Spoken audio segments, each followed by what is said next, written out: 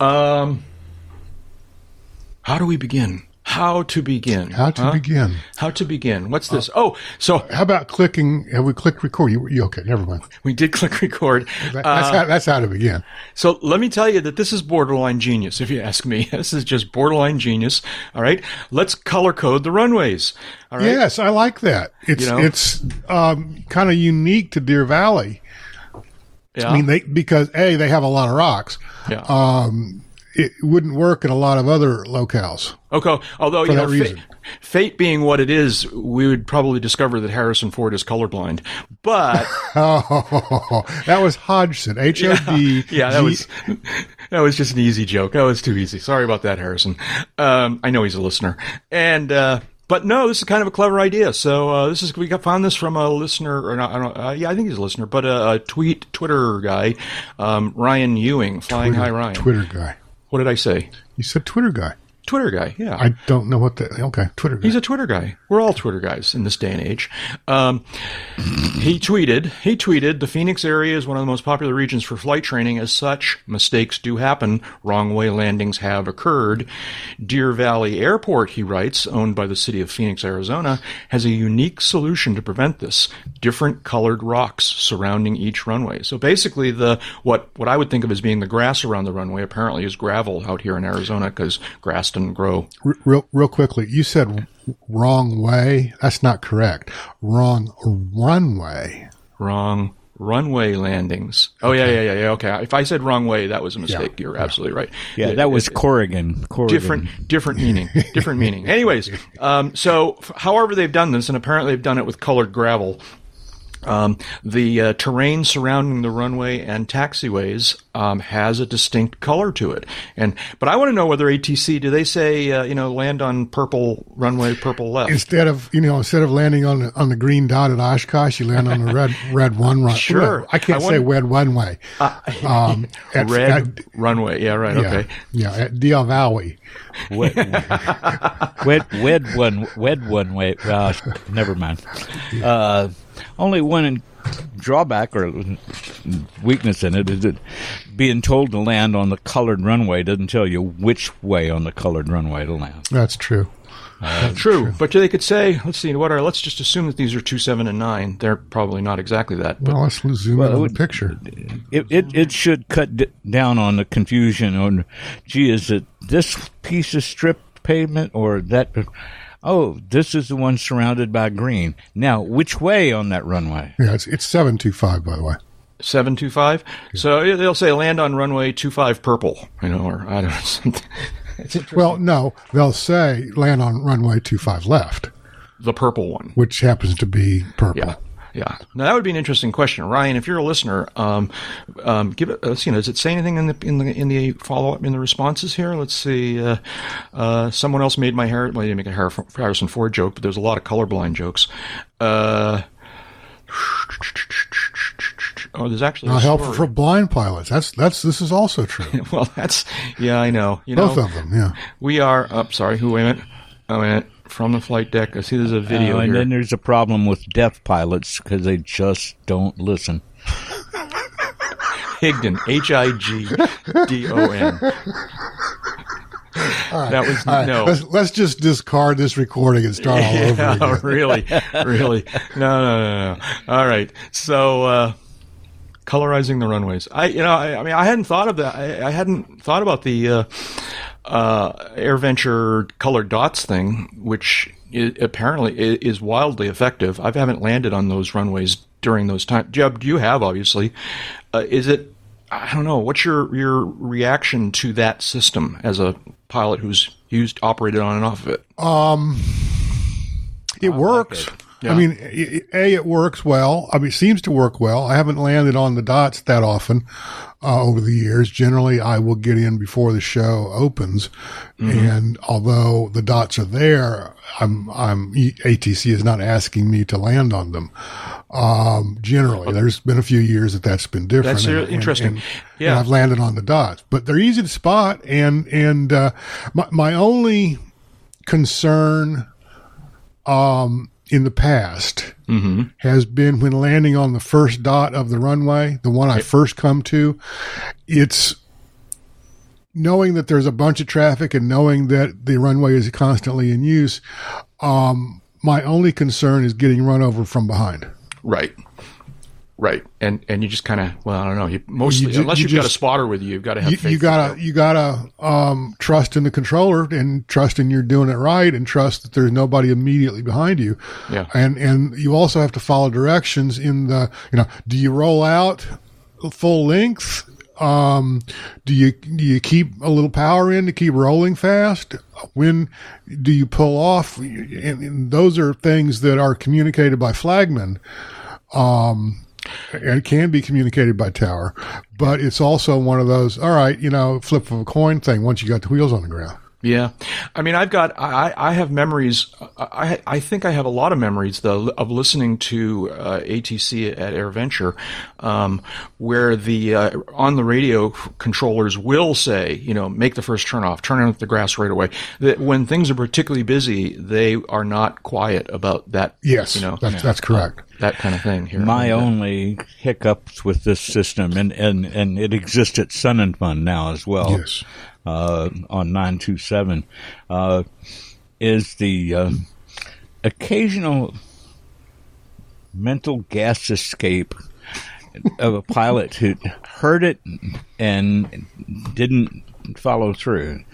Land on this dot and roll out long, and they land on the wrong dot and stop, which has happened to me a couple of times coming back from demo flights. Mm-hmm. So, it's in the middle of the day. The air show's not started yet. There's regular arrival traffic coming and demo flights coming and going. And the guy in front of me decides that he's confused. Was that the green dot or the blue dot? Mm. And he's going to stop and ask a flagman. And that's what he did. Okay, well, that's clever. He touched down between the dots, just past the numbers on 9, and stopped in the middle of the runway and opened up his window. And where, of course, the flagman can hear him speaking, no problem, right? Because there's not a lot of noise in that environment. And the little two-seat plane that happened to be my demo candidate of the day, fortunately had really good brakes because we slammed it in and stopped okay. Just about 2 feet short of getting into his horizontal, and held our breath because we knew that there were two Moonies not far enough behind us. Right. They were supposed to be landing on subsequent dots. Okay. And both of those guys were sharp enough to go around. Exactly. And that's what I was going to say, is that one thing that adds to the, safe margin of safety or whatever, in Jeb's fear, of not knowing what's going on behind you, is that the people on final behind you are probably just as nervous about the whole situation, and are kind of spring-loaded to go around. One pilot friend of mine one time described the arrival at Oshkosh. One emotion of the arrival at Oshkosh, he says, when you're turning, final and base, or base and final, he said, every pilot bone in your body is screaming, go around. And, so, I mean, there's, the controllers are awesome, and there's a lot of other, kind of safety factors built in, and it must work because I can't recall we have problems with people having to get down so fast that they kind of botch the landing, land hard, land whatever.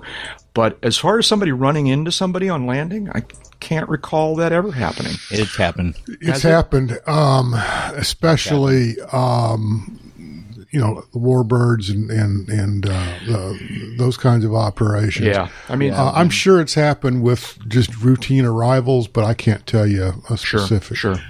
Yeah, it was an accident years ago. We were all still working for the show daily, and some Mustangs were coming in after a show display, and one of them touched down, and the tail wheel hit the ground, and the airplane behind him chewed up everything in the tail. Yeah. Because he landed No, too. I kind of. And with the nose up at the landing attitude, your forward visibility is, it kind of begs for a transparent airplane. Right. Yeah. I mean, and that was a tragic situation. I remember that one as well. But that was a bit of a special case. That wasn't the scenario we were talking about here with just kind of regular GA pilots arriving. Didn't I just say that? Yeah. Oh, did you? I didn't. You probably did. I wasn't. You think I listen? Come on. Oh, okay. Well, you'll get a chance later. Yeah, right. Seen people botch the landings during mass arrivals.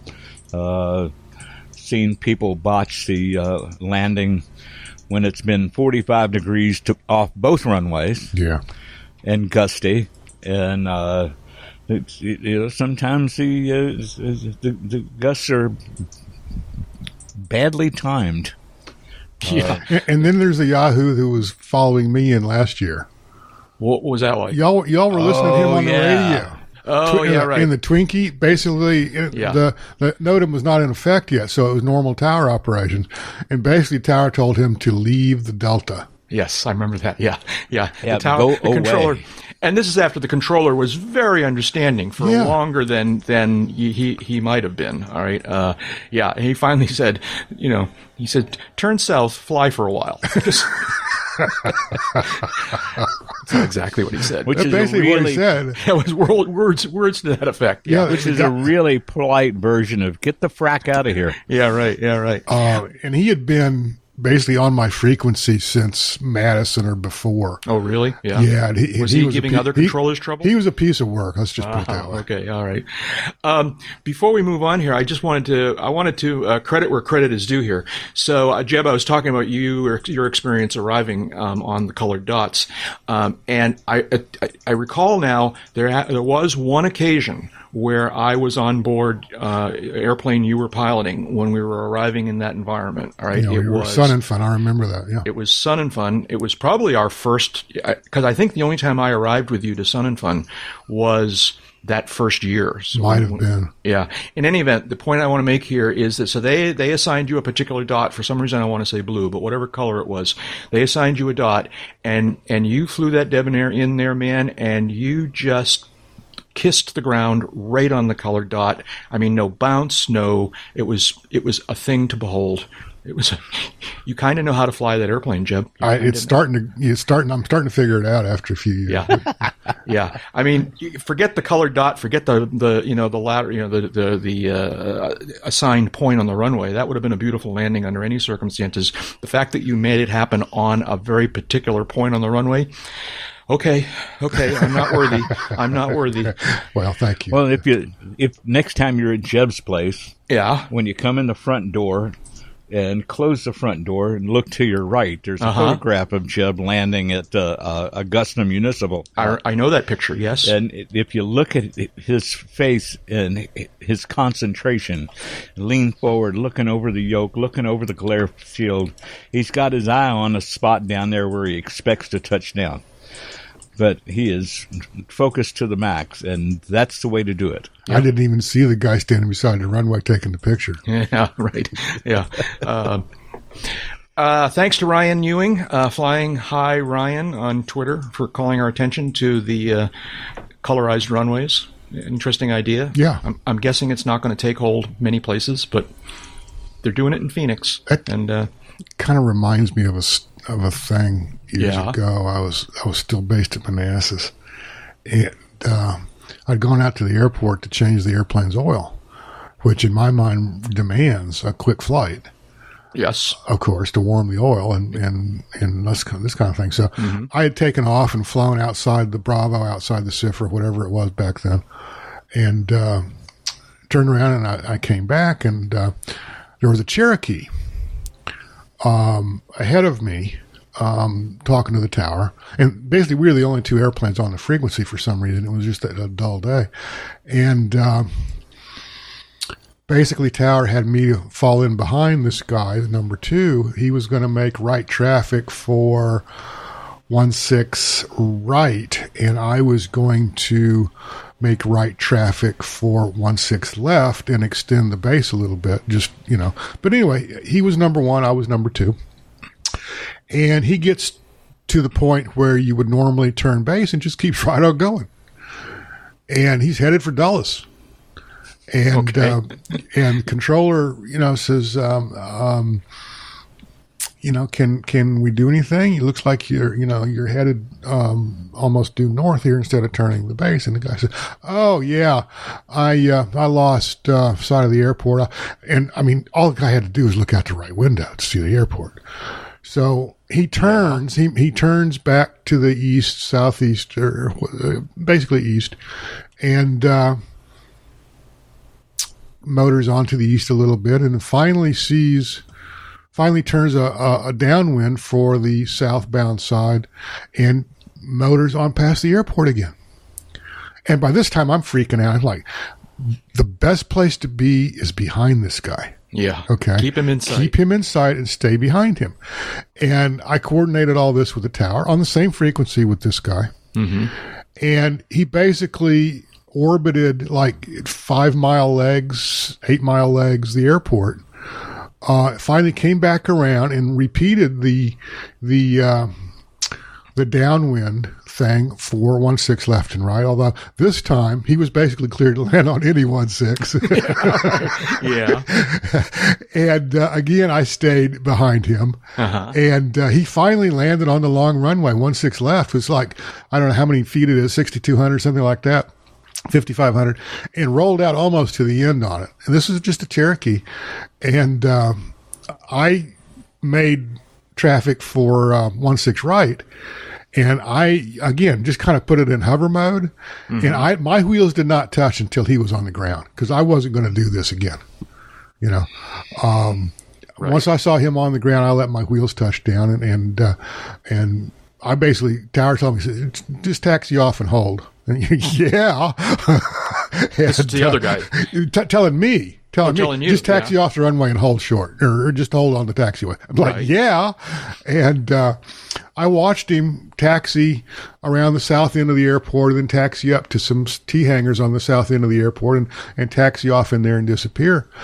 And I was cleared to taxi to the east ramp where I parked. And by this time, I was like completely over the idea of doing the oil change. So I secured the airplane and got in the car and drove over to the tower and hit the buzzer and said, "Hey, I was the guy in the debonair." Yeah. I just got to ask, y'all going to do anything to that guy, or say anything to him? I said, "Nah." Says, stuff like that happens, and I'm like, "Okie dokie." You didn't even get a call to tower. Huh? I didn't even get to call the tower. I went home and started drinking heavily. Yeah. Okay. So yeah, but I remember that one. I bet you do. You do. Well, my first trip in the little Cherokee that we first bought, my first trip to Florida in it was for a General Aviation Forecast Conference in Tampa. And flew down, landed at Peter O'Knight. Everything's cool. Was the only person at the conference who actually flew GA to get there.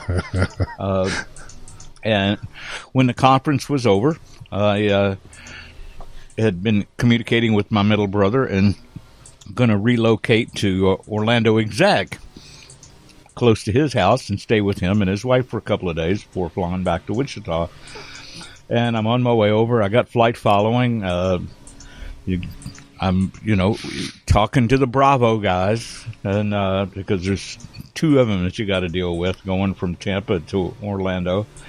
And I get about 8 or 9 miles out of Orlando Exec. I got the airport in sight. Controller saying, 38 November, would you be comfortable landing fast and long? Yeah, I guess I can. What's the fastest you can land? I said, well, my top speed's about 130. But if I put it in a dive, I think I could probably hit 150. And he says, oh, good.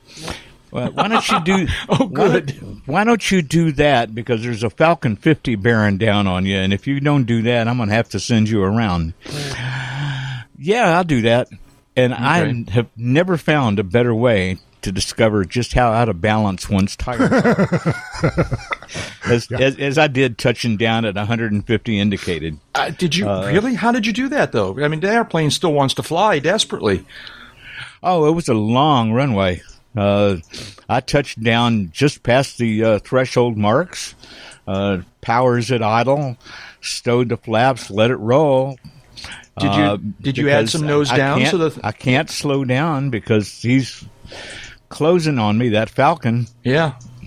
And he's going to use up almost all that runway. So I'm going as far to the end as I can before I turn off. I got to the end of the runway, turned off, and was starting back, and damn if he's not turning and on the runway and turning to the taxiway almost right behind me. Yeah. Controller says, "Nice job. Have you practiced that before?" I said, "No, but I will in the future." Yeah. I had something like that happen when I was still a student back in the day. I was flying a 150 and did what to me was just a normal approach in landing. Which at the time, because of how new I was probably about 10 knots over the recommendation. And I let it roll and all this kind of stuff. By the time this is like a 5,000 foot runway at the time, and I didn't hear anybody else on the frequency. So I probably used up 3,000 feet of the runway. Got to a appropriate speed and did a 180 on the runway to taxi back. And I looked up and my instructor had landed in a 182 behind me and was already taxiing to the ramp. And I'm like, okay.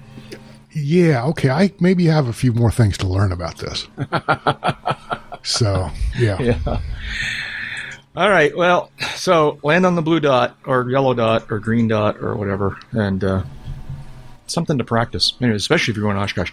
Speaking of Oshkosh, so we're all kind of mourning the fact that along with a great many other events and so forth these days, AirVenture 2020 has been canceled, and kind of a lot of people trying to figure out what they're going to do with themselves.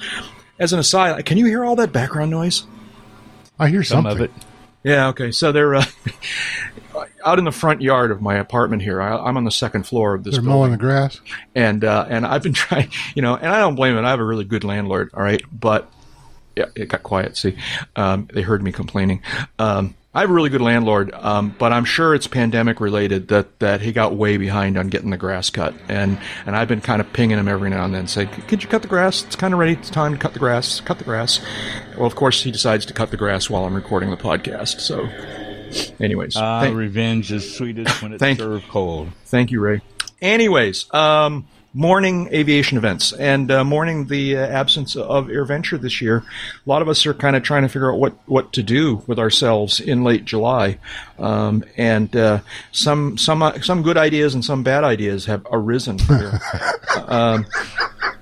Good idea. But we're not going to tell you which they are. Yeah, I know. No, it's like, well, I don't know. It may be obvious. Good idea, at least in my view, is that EAA has decided to do a thing that I think, I don't know what the official name of it is here. The headline on the page that is related to this is called "Bringing EAA Together," with together in bright color. So apparently, I haven't really read too much about this. Have either of you dug into this anymore to know details? I haven't dug into the event that EAA is sponsoring. As you both know, I had some issues this week, equipment issues. So, but I haven't, as a consequence, gotten around to that. But I think it's a grand idea to do something virtual, and if they're smart, they'll come up with some kind of program that would keep people occupied, during the daytime, each of the 7 days that the show would be going on. Mm-hmm. And they can do all kinds of things with that. They can do a virtual hangar walk. They can do a virtual air show. There's all kinds of stuff, seminars, yada yada. Myself, I'm gonna probably be around here. I'm gonna lay in a supply of brats and buns, and probably a few IPAs, and sit and look at sit in a camp chair and look at my airplane from a ways, and have a brat and drink a beer. The brats and buns is an excellent idea. I hadn't thought of that. Yeah. I like that. Apparently, it's going to be July. It's 5 days, 21 through 25. Okay. 1, 2, 3, 4, 5. Yeah, 5 days. That's 6 days. No, 1, 2, 3, 4, 5. 21 through 25. 1, 2, 3. Oh, yeah, okay, you're right. Never mind. Okay. Dates are tricky like that. Yeah. And EAA Spirit of Aviation Week. The graph here on their website. While we can't gather in Oshkosh, we can still share the spirit of aviation. EAA Spirit of Aviation Week on July 21 through 25 will celebrate the entire aviation community by showcasing the spectrum of flight in a virtual way. Share your favorite aviation experiences on social using hashtag EAA Together. Is the tag they're going to use. So that's kind of cool. And, and I don't know whether there's any sort of actual flying component to this. I don't know why, but I think I saw someplace, maybe it was a different group, was talking about having local fly-ins. That's a borderline bad idea, but yeah, I mean, it could go either way. Yeah.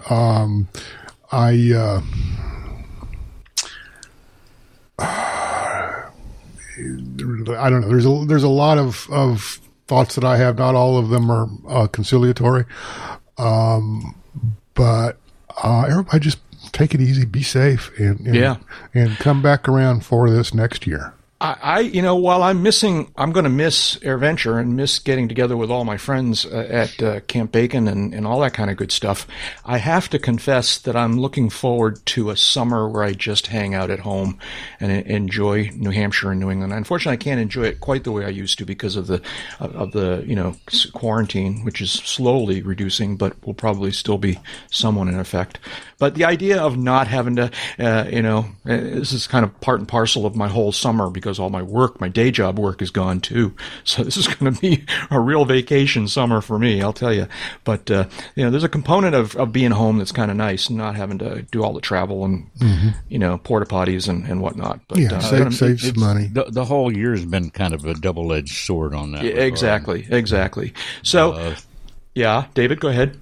Well, you guys know as well as anyone that when we're tasked with attending one of these events for whatever reason, whether it's for our day jobs or because we want to go and we're doing UCAP there, that it's not just a matter of packing the bag and locking the door, because our day jobs continue to move forward while we're traveling on these trips. So necessitates a little bit of extra effort to get work done before departing so that we're not strapped to a desk while we're at the event, not doing what we want to do, which is being out and roaming around and seeing things, but sitting at the desk like we would if we hadn't left home trying to get that work done. So it's always kind of a grind getting through the run-up to these things. And then a little bit of a grind on the backside when you start catching up with messages and story ideas and all that stuff. And I'll confess, I've missed all of these. I've missed all the friends that I would have seen at it, and I've missed the work that I would have picked up from them. But it's been, like you, it's been kind of nice to have a whole spring and summer here where I haven't been saddled with that requirement of just kick back, keep the rock going up the hill, getting work done, getting chores done. And come next year, we'll get back into the rhythm. And right now, there's only one event left on my usual calendar that I'm unsure of. I haven't heard much about, and I won't discuss here. But what month is it supposed to be in? Not even going to say that. Oh, okay. Yeah, All right. I mean, if it's at any rate, if it's before December, don't get any unchangeable airline tickets. That's my view. That's my personal assessment of this whole situation. So anyways, so we're missing AirVenture. Now, but the bad idea that I was alluding to, hardly joking at all, because I think it's kind of a poor idea. There's a group of people that are apparently trying to put together some sort of unofficial fly-in to Whitman Field during that week, and this just strikes me as a poor idea on a lot of different levels. You guys have heard about this, I know. Yeah, they're calling it a protest. I don't know what's to be protested. Yeah, well, everybody's into protests these days. I mean, on some level, it's completely understandable. It's human nature. I mean, I think the protest component of it, in my view, is that we've got this virus that that's the bad guy, and you can't lash out at the bad guy because it's just a virus. And so that's not the context. But go ahead. Really? You think they're protesting EAA? No. And what do you think they're protesting? They're protesting. Oh, they're protesting the government recommentions for. They're protesting because that's now in vogue. Well, and, also it's like the old, why are you a rebel? And what are you rebelling against? And the answer is, well, I don't know. What do you got? Yeah, I know. Yeah, okay. We're all. Yeah. I mean, I don't know. I guess I shouldn't characterize. And I'm not trying to put too words much in anyone's mouth. Yeah, exactly. But there's already been some conversations by some of the home-built groups about having their own little unofficial Oshkosh reunion by getting a group and meeting there. Uh-huh. Maybe go to Artie and Ed's, maybe stay the night, maybe not. This more recent idea of it's going to do some kind of protest and get this mass arrival kind of ignores the reality that the field ain't open for that, guys. Right. All those facilities. Oshkosh Tower, Bonanza 1, 2, 3, 4, 5, flight of 90. Yeah, right. Yeah.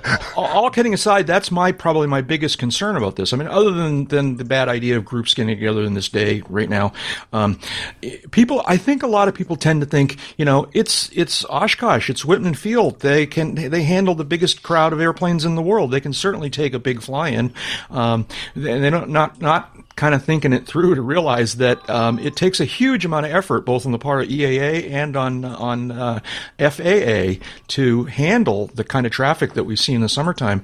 And this kind of a fly-in, whether it's whether you characterize it as a protest or just a fun Sunday afternoon, because we're all missing AirVenture, could get too big too fast.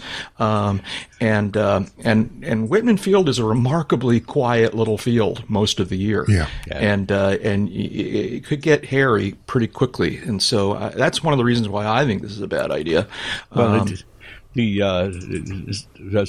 some of you may know, some of you may not, but Sonex Aircraft is headquartered at Whitman, mm-hmm. and has their 5 or 6 building campus over on the north side. On the east side, and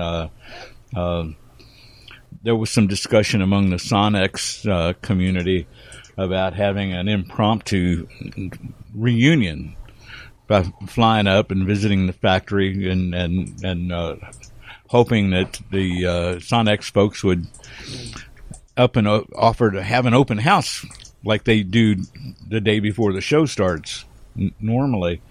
And all of this ignored that, there's no camping there. Yeah. Those thousands of acres of space that are used for camping, they're not available for camping right without special permit. That's long. The deadline for that passed months ago. There's no porta potties, no portable showers. You're limited to parking on the hard stands at Bassler and its satellite ramps. Right. That's it. Yeah. That's it. And from there, you can certainly walk over to West End Pizza and get yourself a pizza and then go home because it ain't happening. Yeah. So I just think I don't know the exact details of what whoever is planning this is planning, but it strikes me as a poor idea. And but the EAA thing, the EAA Together. Look, it's even got its own domain. I just noticed this. It's eaatogether.org. Bringing EAA together, and this will be kind of fun. Well, and Sun and Fun folks down there have been doing some alternative to Sun and Fun online stuff in the last few weeks, and let's talk about that. They're trying to keep the movement alive and the connections well grounded, and folks, this is a once in a lifetime, we certainly hope, situation. And next year we can, if we're lucky, we can look back and say, boy, I remember when, and I'd just as soon forget it. Yeah. And we can buy T-shirts next year. I survived Sun and Fun 2020. Yeah, exactly. You can get those now. You can get those now. Yeah, I mean, because unfortunately they've all got the merchandise already. So yeah, you can get your 2020. No. I want one that says "I survived Sun and Fun 2020." I'm sure that'll happen as well. I can make my own. Never mind. I know, right? Yeah. Before we move on, I want to use my platform here to get something off my chest. This is not a bash at EAA in particular, because everybody's doing this, all right? Characterizing this as a virtual event, all right? Showcasing the spectrum of flight in a virtual way, a virtual conference, I just think this is a real bad misuse of the word virtual. Everybody's doing it. Because there's nothing virtual. There's very little virtual about this. This is an actual event, all right? It's happening online. But online is just as legitimate a place as anything. You see this all the time now. People referring to their events as virtual, all right? And they're not, I mean, I suppose if you were going to call it a virtual fly-in, basically referring to something that's real that's not happening. But this is not a virtual event. This is an actual event. Looks like it's going to be cool. It's going to be online. And I want to call them online events. Everybody should stop calling these virtual events. These replacement events are not, for the most part, not virtual. They're very real. My usual reaction to that word being used in something is I virtually ignore it. Yeah, okay. You almost took the words right out of my mouth. Okay, all right, okay. Yet another misuse of the word, but okay. Jeb, hey, how you doing? What have you been up to? What's going on with you? Not a whole lot. I've been tinkering around the house. Weather's great down here right now. It's hot, but very little moisture in the air. I'm looking out the window. Here we are at almost 11 o'clock in the morning, and there's still not a cloud in the sky, which is almost unheard of for this time of year down here. And just, puttering around in the hangar, laying in the pool, just kind of hanging out. And pretty soon I'll have to get, ready to do some real work, but that's okay. I hate it when that happens. I know. Yeah. On the other hand, they're not only is there real work, there's real paychecks, which is a real plus. Take my word for it. That's a real plus. I totally understand. Totally. So anyways, well, that's good. One of the things I've been watching though is, starting to see a lot of indicators of upticks in activity since we're talking about the coronavirus pandemic. I don't have any numbers, but all the media I've been consuming here over the last several days is telling me that business aviation is starting to see upticks. Some of the carriers are taking some of their airplanes out of storage. Starting to see, Europe and other airspace, starting to see many more commercial flights. It's still not anywhere back close to what it used to be. Still have a lot of hurdles, not least of which is passenger and consumer confidence. But we're starting to bounce back. So everybody just let's just keep your powder dry here and let's just let this thing play out. Yeah, I couldn't agree more. Yeah, it's Cessna 172. The bet, what is it? The most common, common's the wrong word, but the most number produced of airframes in the world, right? Yeah. Most produced civilian airplane, yeah. Yeah.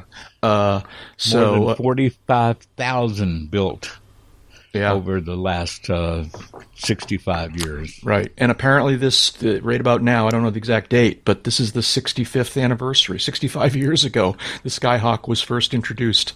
And that airplane, and by the way, that airplane probably is still flying, right? Didn't Randy used to have one of the earliest Skyhawks or something like that? Yeah. Or didn't he? I don't know. He called it Methuselah. It had, back when I first met Randy, which would have been 2004, it had 10,000 hours on it. Right. Yeah.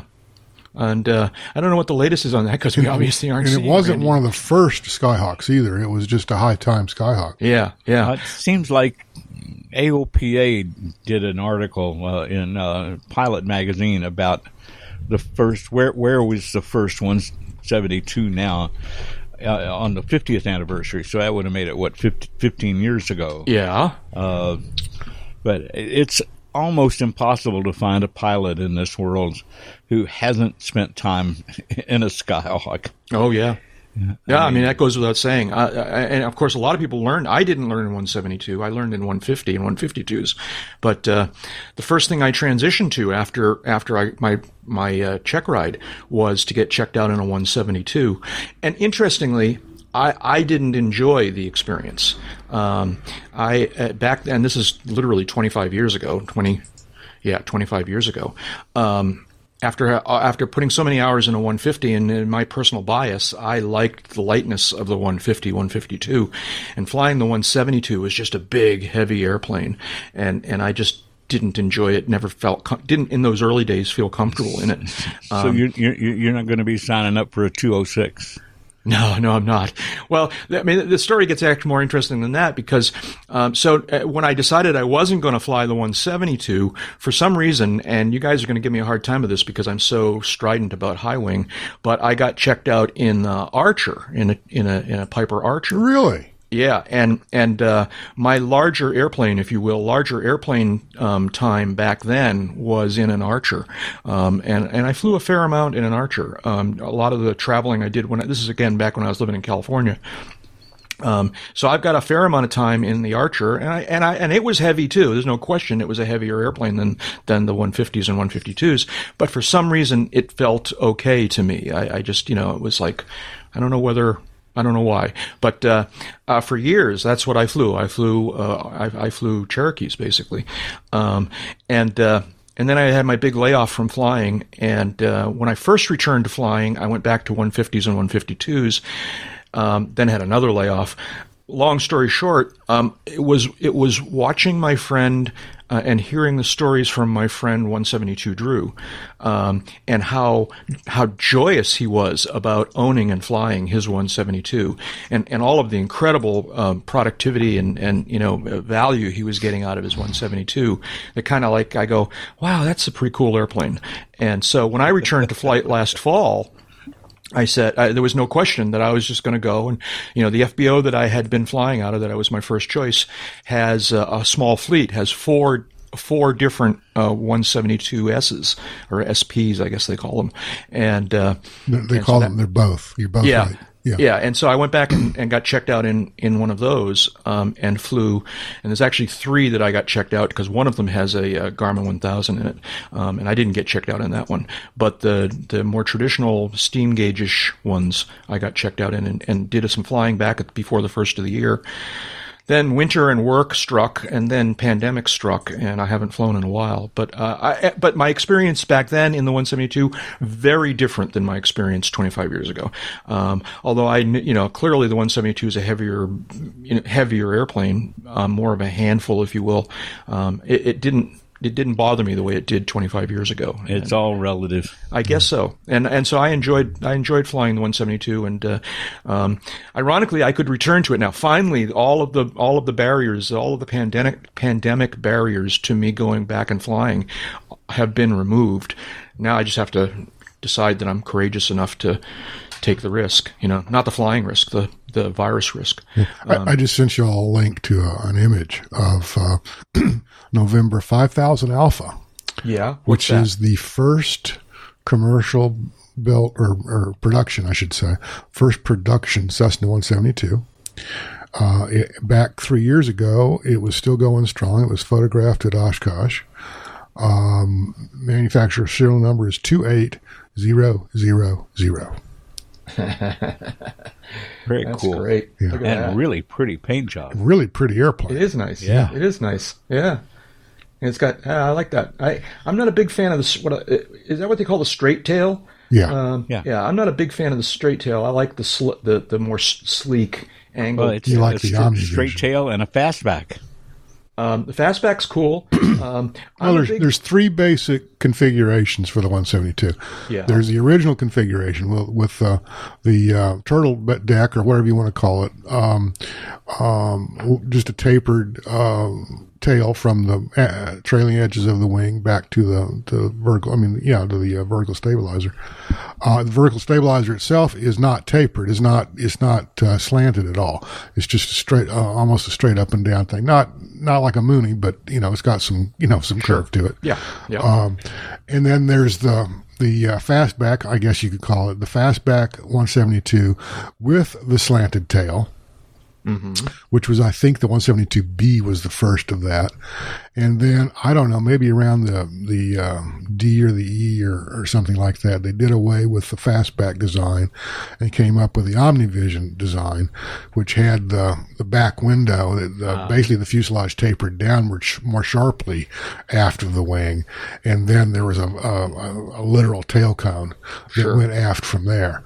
Yeah. So those three basic configurations, and the last one's been pretty much standard since then. Right. And OmniVision, that rear-facing window, that's so that you can keep an eye on the guys that are right behind you on final, sun and final. Well, and when you're flying a 172, they're not going to be behind you for long. They're going to be right up to you. No, they're going to pass you. Yeah. Yeah, right. Okay. Yeah, all right. Another thing I like about the design of this particular airplane is the no wheel pants. I personally don't like wheel pants. The look. I mean, I get that there's a performance thing, but I always have preferred the look of we're talking fixed gear, of course, of the no wheel pants. Show me a retractable gear airplane with wheel pants. Well, that's, but yeah, okay, all right. A distinction without a difference, I guess. Or, okay, all right. Anyways, the 172, congratulations. Yeah. Happy 65th, ready to collect. I just made that connection. It's like Medicare time. But at least for the first one. Yeah. So, anyways, 45,000 airplanes. It's Amazing, isn't it? It's pretty cool. It's pretty cool. David, you've got time in 172s, I'm sure, right? Yeah, quite a bit. Yeah. And a lot of it sitting with the right seat reversed, looking backward out the starboard window, using them for photo platforms. Yeah. But Yeah. 150s and 152s and 172s, I've logged more than my share of time in them. Nice airplanes, all of them. I started with a Cherokee because I decided early on that I would rather have my shins scarred than my forehead. Okay. All right. Yeah, you can tell the sign of a new pilot. He's got the waffle imprints in his forehead from the running into the trailing edge of the 150. I've done that. Yep. Raise my hand. I've done that. Yep. I'm raising my hand. I've done that too. Yeah. Anyways. All right. Cool. The participants on this podcast are appearing as private individuals. Their comments don't reflect the views of the various organizations they work with. Also, anything, abso-freaking-lutely anything you hear on this podcast that sounds like advice on aircraft operation is obviously very general in intention. You should remember your training, consider your situation, and fly the aircraft. But you knew that. Jack, what have you been doing? I'm just living the pandemic lifestyle here. I mean, just like everybody else. Living la vida loca. La vida loca, I guess, right? Is that Latin for? La vida loca is wildlife in Spanish. Yeah, I know. Okay. Except in Jack's case, it would be living la vida loco. Okay. Well, I mean, in my case, we need to do it not in Spanish, but in Italian, but that's another story altogether. Other than not making any money, I'm doing just fine. I'm hanging out here. So I just started a new fitness thing. This goes back pre-pandemic. I embraced the walking lifestyle. I discovered that, be very careful when you say that. Really? Why? It could be misconstrued. You could miss a syllable. Just be very careful. When you say all right. that. In any event, as I got older, I'm kind of struggling with maintaining my fitness and trying to figure out how to lose some weight. And I've tried a lot of things over the years. And back on just before the first of the year, for some reason, I kind of started to embrace this whole 10,000 steps thing, or the idea of getting 10,000 steps every day. And that turned into just simply a walking thing, which not only was great exercise for me, but I actually enjoyed it. I really, really enjoyed the walking. And as a result, I've been walking, basically every day ever since then. And I love it. And it's both good for my body and it's good for my mind and it's just good. But here's the interesting offshoot of it. So when I was younger, I was a runner. I used to run, not crazy, not like marathons and not even like 10Ks, but I was a pretty good runner for fitness, way back in the day. And in recent years, I've tried to resume a running program and I invariably injure myself because I'm just not in good enough shape and my body's a little bit older than the rest of me, or I don't know what that, something like that. But after having walked every day for 6 months, I felt like I was in pretty good shape, and I decided to give running another try. And this is a long way of saying that I just recently, like a week ago, started a new running program that I'm really enjoying. I have to tell you that I'm being very careful, very short distances, very slow paces. But that's a big thing that's for me right now is that I've just returned to running, and so far so good. Knock on wood. That's very cool. All the weight that you're losing and whatnot. Yeah. If you're looking for it, I think I know where it all is. Yeah. Oh, yeah. Okay. Well, yeah. Having said that, I had done pretty good losing weight up until the beginning of the pandemic. Like so many of us, I've gained back not all of it, not even like nearly all of it, but more than I'm happy with. I've gained back since the beginning of the pandemic because man, it's easy to eat junky comfort food when you're trying to, So anyways, so that's the thing. I'm just kind of doing that and keeping in touch with my events friends and kind of hoping for the end of this thing so that we can all go back to work and do stuff. So Jack, I heard through the grapevine that there's some changes coming to UCAP. There are, as a matter of fact, David. Where'd you hear that? His grapevine is just as good as mine. Starting in June, starting with the passage of the episode 499 threshold, we're kind of making some changes here. We're doing, and two of the most notable changes that people have maybe have noticed or will notice. First of all, by popular demand. And I like be careful what you wish for, folks, listeners, because here you go. For years, we used to do weekly episodes. We used to do an episode of Uncontrolled Airspace basically every week. And about, I don't know, when did we stop? Episode 200, episode 300, something like that. We just kind of didn't want to quit, but didn't want to do that rate. And so and we all got busier. Yeah. And so we fell back to doing every 2 weeks. And since then we've been pretty reliable, pretty consistent. Thank you. At doing 2 episodes every month, more during the Oshkosh and Sun and Fun months, but basically 2 a month. But listeners keep saying, do more. And I think we kind of wanted to do more. We're trying to figure out how to do more, but not have it be too much of a burden. So we come up with a plan that has to do with a bit of a change to the structure of the podcast. And as a result, we're going to put a toe in the water here. And we're going to now, as of starting with here in June, we're going to do 3 episodes per month.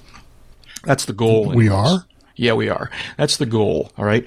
So and the sort of the rough schedule is that a new episode will appear on the 10th, the 20th, and the 30th of every month. And David's going to ask about February. Yeah, I knew he was going to ask about February. So I'll let you know when that comes around. We're still doing 3 a month. And February comes, I don't know. Are we going to do the wine club yet? That's coming up soon too. We've got all kinds of plans. So we do 3 a month.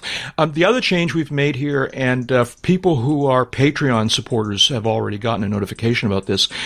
For a bunch of different reasons, we've decided to change. So we've been having people support us in Patreon on a per episode basis. So every time we did an episode, their pledge got activated and we got money from them, and that was great and we loved it. But the per episode thing, we sort of want to try. We think maybe that's not the best way to do it.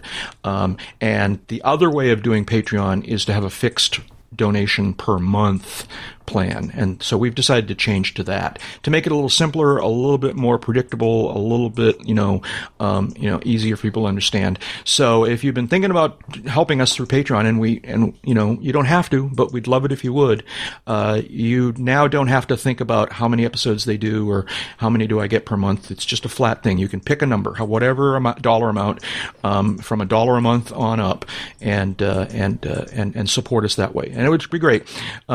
It really helps. It helps us with our online charges. It helps us with various expenses that we have throughout through the month in terms of software that we need to produce the podcast. It also helps us during when we do have fly-ins to go to. It helps us with offsetting some of those expenses as well. So please consider becoming a patron of the podcast by going to patreon.com/uncontrolled airspace. My phone's ringing. I don't know if you can hear it in the distance. It's way on the other side of the room, though. I can't get to it to make it. There we go. It stopped. All right, that's that. We're kind of running out of our allotted time here. Where are we here? The favorite air shows, favorite fly-ins. Since we can't go, let's just think about what they are. Let's just really torture ourselves by thinking about our favorite air shows and podcasts. This is one of USA Today's frequent reader's choice things. Oh, really? For the 10 best. They've got the 10 best shows that you can vote for. It's actually I think there's quite a variety here. There's actually 19 choices, I believe. Yeah.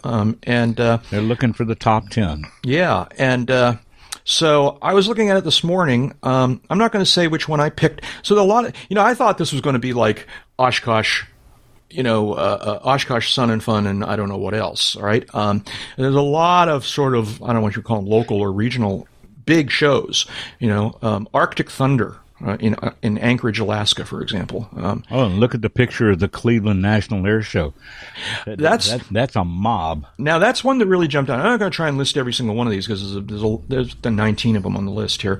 But that's one that jumped out at me. I mean, I was looking at this list going, I haven't been to hardly any of these. Obviously, I've been to Oshkosh and to Sun and Fun, and Reno Air Races is on here. But the one that kind of jumped out at me was this Cleveland one. Yeah. The picture is very impressive. There's a lot of people on this taxiway runway. And so that looks interesting. My first thought was, that makes sense, Cleveland, because Ohio is a surprisingly big aviation state, the home of Dayton. And there used to be air races at Cleveland. Oh, that's right. I forgot about that. And weren't the Wright brothers, from Ohio? Well, that's what I mean. Dayton, and Ohio is the home of what is, and I haven't been to it, but I'm told is one of the best aviation museums in the country at Wright-Patterson. Yeah, the Air Force Museum. Yeah, and so I'm told that that's a great museum. So I was thinking, Cleveland makes a lot of sense. And then I'm thinking, wait a minute, Cleveland's a completely different part of the state than these other things. But I guess Ohio, I don't know. I'm from New England. Ohio, it's just all one thing. they're all close together, right? It's just across the Appalachians. Right. You just take that old New Yorker map and modify it a little bit from where you start, and you're there. I spend 2 hours a year twice. I spend 2 hours in Ohio twice every year on my way to Oshkosh and on my way back from Oshkosh. So, no, all kidding aside, that looks like a cool fly-in. It only takes you 2 hours to drive through Ohio? I like that. It's as the states go, it's not one of the bigger ones. And we're talking about the portion of Ohio that Interstate 80 passes through. And so now you're going to make me look it up. While I'm looking it up, tell me what other air shows here jump out at you guys. Have you been to any of these? Well, Oshkosh and Sun and Fun. Yeah, but the other ones. Yeah. I've not been to Reno. Some of these. One of the tricks here, I think I've been to Oceana. I'm not sure. One of the tricks here is that not all of these are fly-ins. Right. That is true. They're air shows, but I think that's isn't that what this thing is called? It's called air shows and fly-ins. What's the title of it? Best air show is what I'm seeing. Yeah. Oh, you're right. They're simply calling them air shows. So there you go. All right. So they're not fly-ins. They're air shows. But yeah. But a lot of them you can fly into. Possibly. I'm not convinced of that, but yeah. I mean, you could fly certainly to the general area and rent a car. I'm not sure you can land at the airport. Certainly can't do it while there's aerobatics going on because the air boss won't let you. Well, you're probably going to have trouble trying to land at Miramar. Yeah, or yeah. Naval Air Station Oceana. Yeah. But some of these, like you can fly into Reno. You just need the NOTAM. Yep. Where have we heard that before? Yeah, really. Which one? Pick one you want to go to that you've never been to.